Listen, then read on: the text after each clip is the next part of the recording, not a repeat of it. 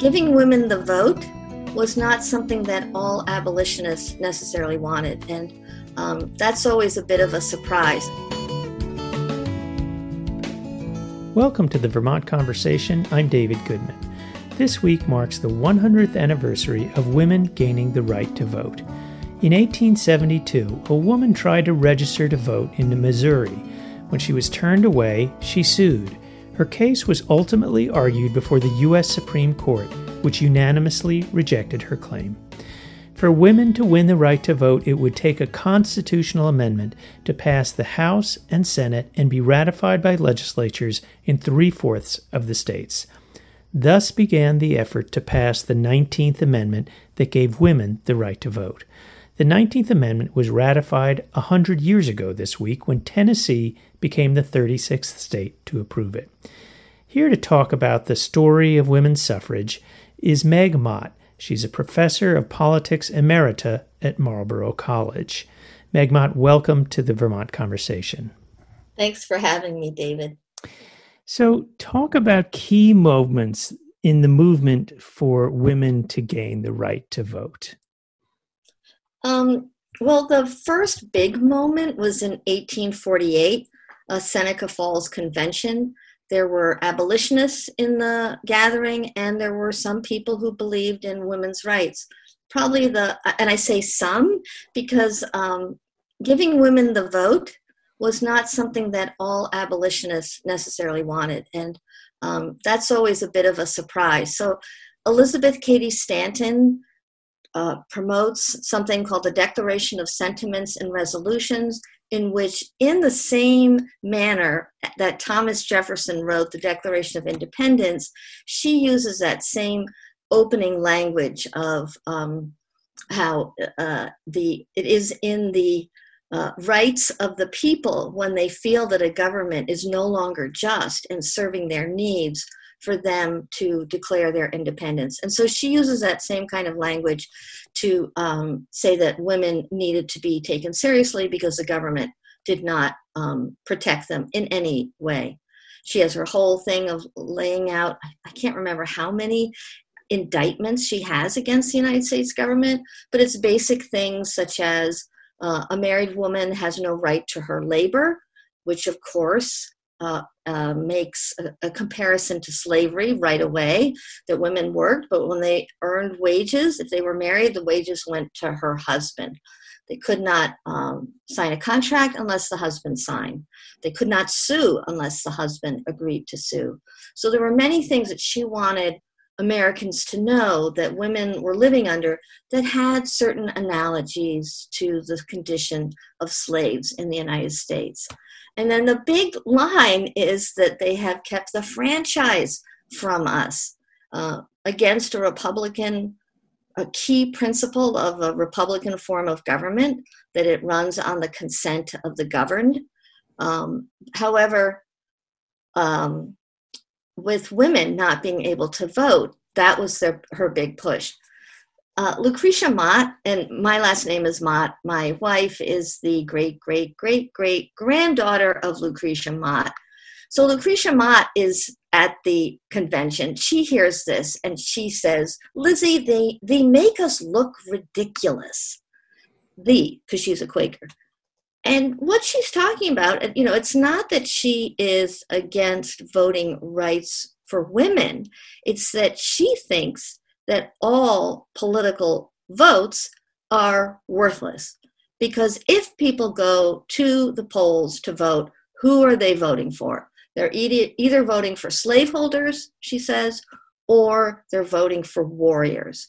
And so to get involved in the political arena for Lucretia Mott and for the abolitionists was like William Lloyd Garrison, who said the Constitution is a covenant with hell, an agreement with death, or maybe I have those two backwards, but that basically he burns his Constitution at a certain point, the 2 years after the Seneca Falls Convention, because it's shot through with slavery.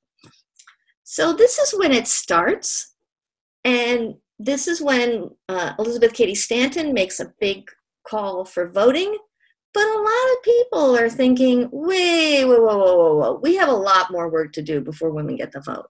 So it starts with two concerns. And then, of course, there's the reactionary concern, women shouldn't vote. But what I'm interested in is this tension within the suffrage movement, because it was very much aligned with the abolitionists and also later with the Women's Christian Temperance Union. So the battle for the vote then begins to move forward state by state.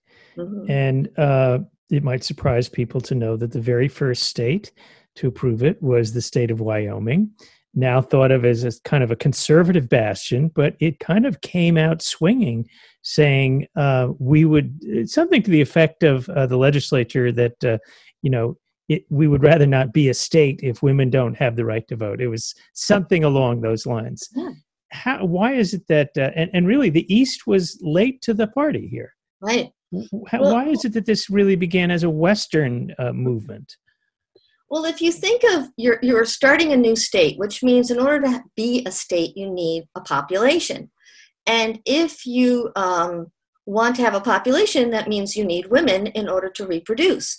So those Western states, initially, they had lots of men and very few women. Men were going out there to homestead, to try and grab land, to involve in putting down native people's efforts to save their land. So there was reasons that men were going west. And so the states figured out, okay, we know what we'll do. The way we'll go from being a territory to a full-fledged state is we'll just make it possible for women to vote. There's a whole bunch of states out there, not just Wyoming, I think Montana, Utah, maybe another one, but these states that were trying to attract women so they could grow a population, and then they would have more of a seats in Congress in terms of you want to build your population because the representation in the House of Representatives is determined by population. So it looked like, okay, it'll start out west and then it'll go east, but it didn't actually go that way. So talk about one of the tensions in the women's suffrage movement was that for Black women who found themselves fighting on two fronts as women and as African Americans, and many women's suffrage organizations were segregated and worked only for white women's right to vote. So walk us through that story of the split, the racial split within the suffrage movement.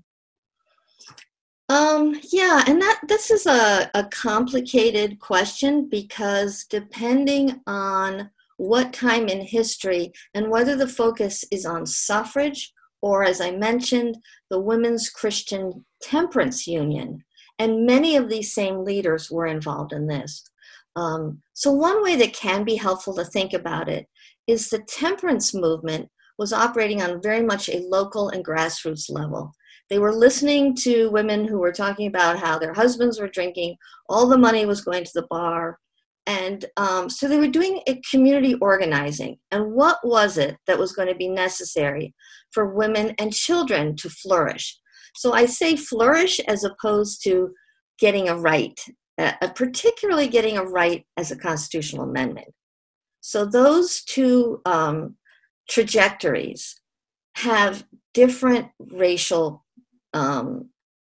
backup, or they operate with on different levels, and therefore the national levels that were speaking more about rights and moving towards this big lift to get a constitutional amendment, that group was predominantly white and understood what they were trying to do, especially after the 15th Amendment, is to get what they wanted in the 15th Amendment, and that was not given to them.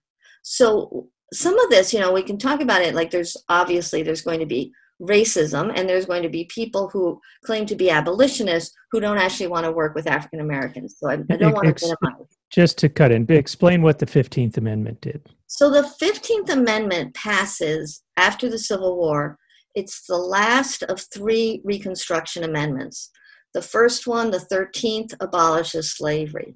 The Second Amendment, the 14th Amendment, it was proposed in 1866. It was ratified in 1868. And it allows for all citizens of the United States. Some of these things that we really take for granted now, the right to due process, the equal protection under the law, all of that language shows up in the 14th Amendment.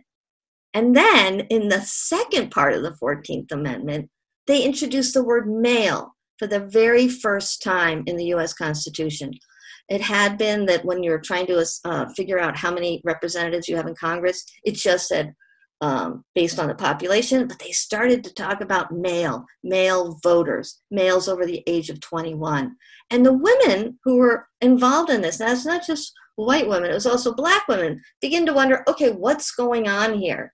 This is supposed to be a time of great expansion, but instead, women start seeing themselves cut out. And then the 15th Amendment is what devastated many, many people. Elizabeth Cady Stanton, before the 15th Amendment, which, and I'm looking for, I thought I had a constitution down here, but I gave a talk last night. And so all my important documents here, I always have a constitution nearby.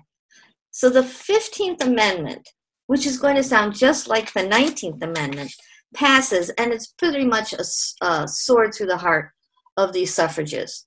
So Section 1 of the 15th Amendment, the right of citizens of the United States to vote shall not be denied or abridged by the United States or by any state on account of race, color, or previous condition of servitude.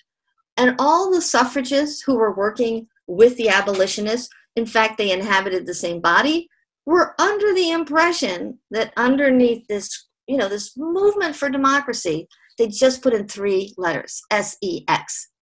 So when the 15th Amendment is passed without S-E-X, sex, in there, and abolitionists said, like Wendell Phillips said, one group at a time, basically. This is the hour of the Negro, is what he said. Women, you need to wait. And for African American women, I think their loyalties, and it makes complete sense, are going to be, finally, we have some group, part of our community, who can vote. For white women, it felt like, whoa, this is not what we had in mind whatsoever. So just to be clear, the 15th Amendment gives Black men the right to vote Right. in the Constitution for the first time. Yeah. So the battle is joined at this point. We have given Black men, but not Black women, the right to vote. Yeah. Take us into the 20th century. So we've started at Seneca Falls in 1848 with the idea of women's suffrage. It gets beaten back at the Supreme Court. And now we're into the 20th century, and there is an effort to ratify the 19th Amendment. What happens when the suffragists hit the road? Well, we have 2 groups. Again, we have one who's working on the national level, and we have another group that's working on the state level. And there's some tension between these 2 ways of doing it. Because if you're working on the national level and you need ratification, that means you need to go and convince 36 states, as you said, to vote for the 19th Amendment. And that meant some of these states that were not happy about the 15th Amendment. So when, this is what I've read in Alexander Keiser's The Right to Vote, that when Alice Paul, a white suffragist, and she's on the national level, she is trying to figure out how can we actually get a constitutional amendment.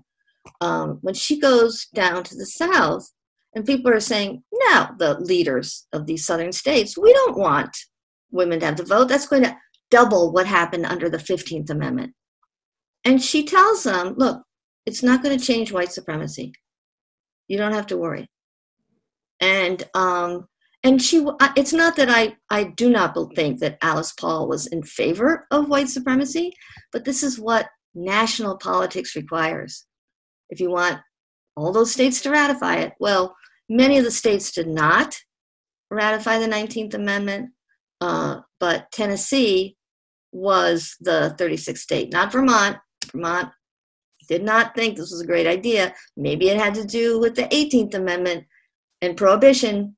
And the governor did not like the Prohibition Amendment. And the women's movement was very tied in with the temperance movement. So maybe that's why Vermont did it.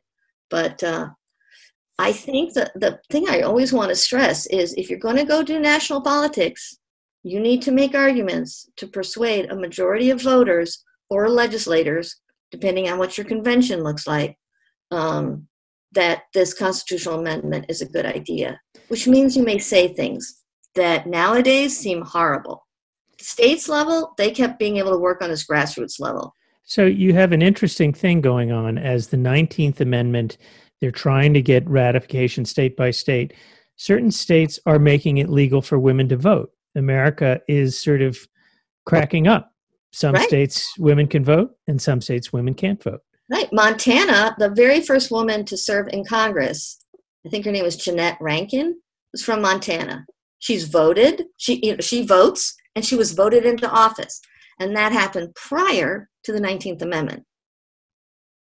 So could have kept going like that, state by state.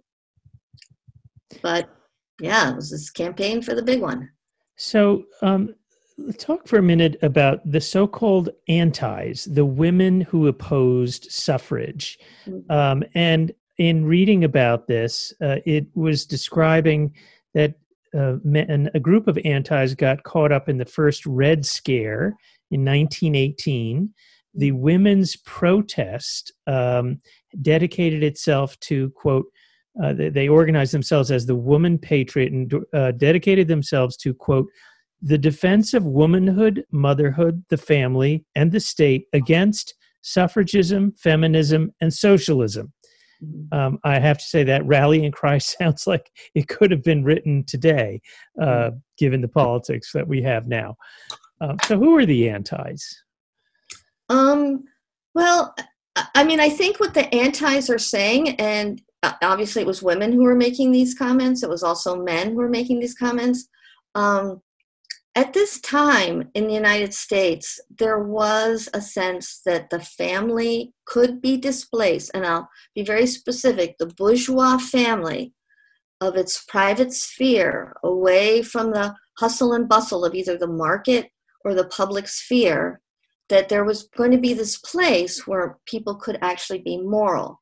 Because God knows that politics and the market were immoral places. People worked hard to win, not to do something ennobling.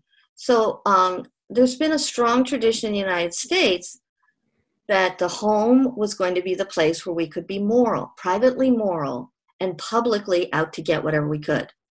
And that was a way to deal with the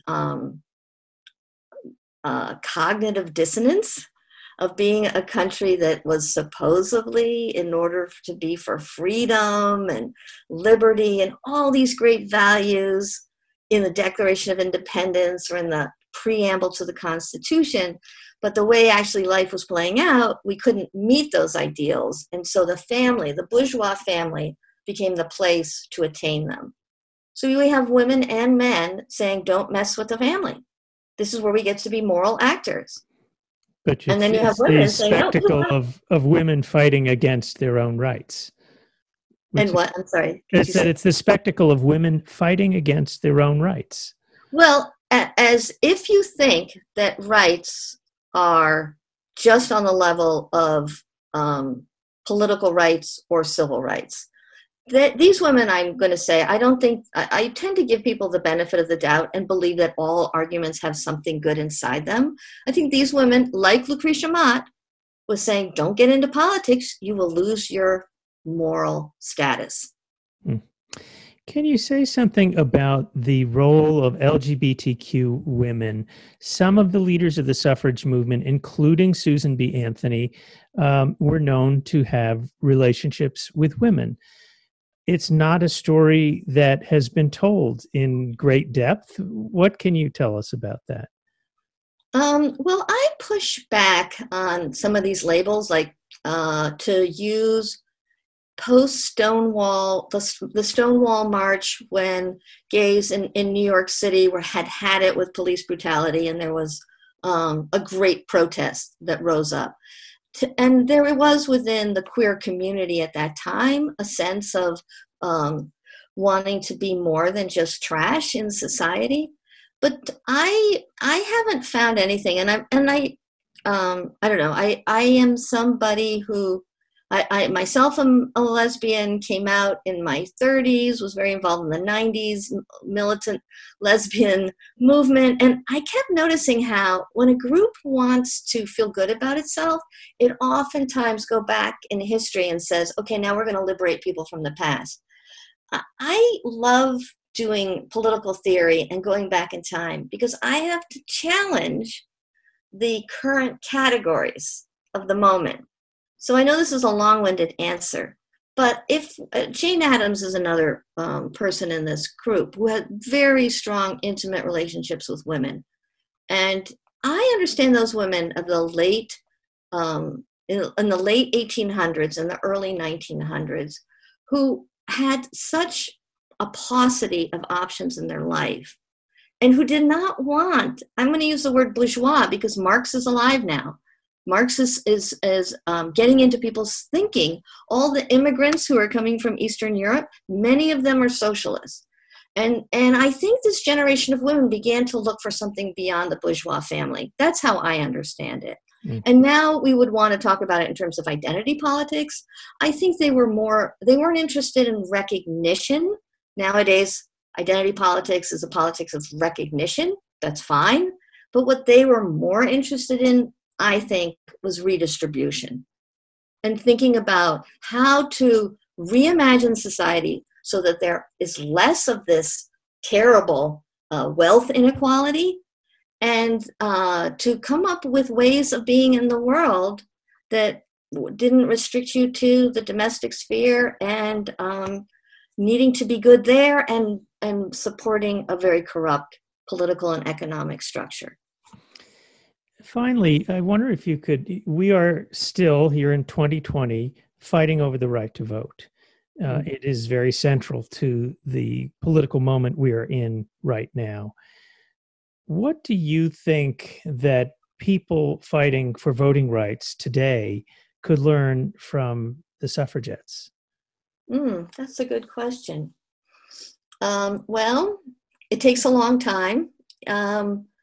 So I gave a talk last night at the Next Stage in Putney. It was very COVID. We had few people in the audience wearing masks, and then it was live streamed. And I entitled it Perseverance, Patience, and Politics. So and I think for right now, voter suppression, that's why I think the 15th Amendment is still very much an amendment that needs protection.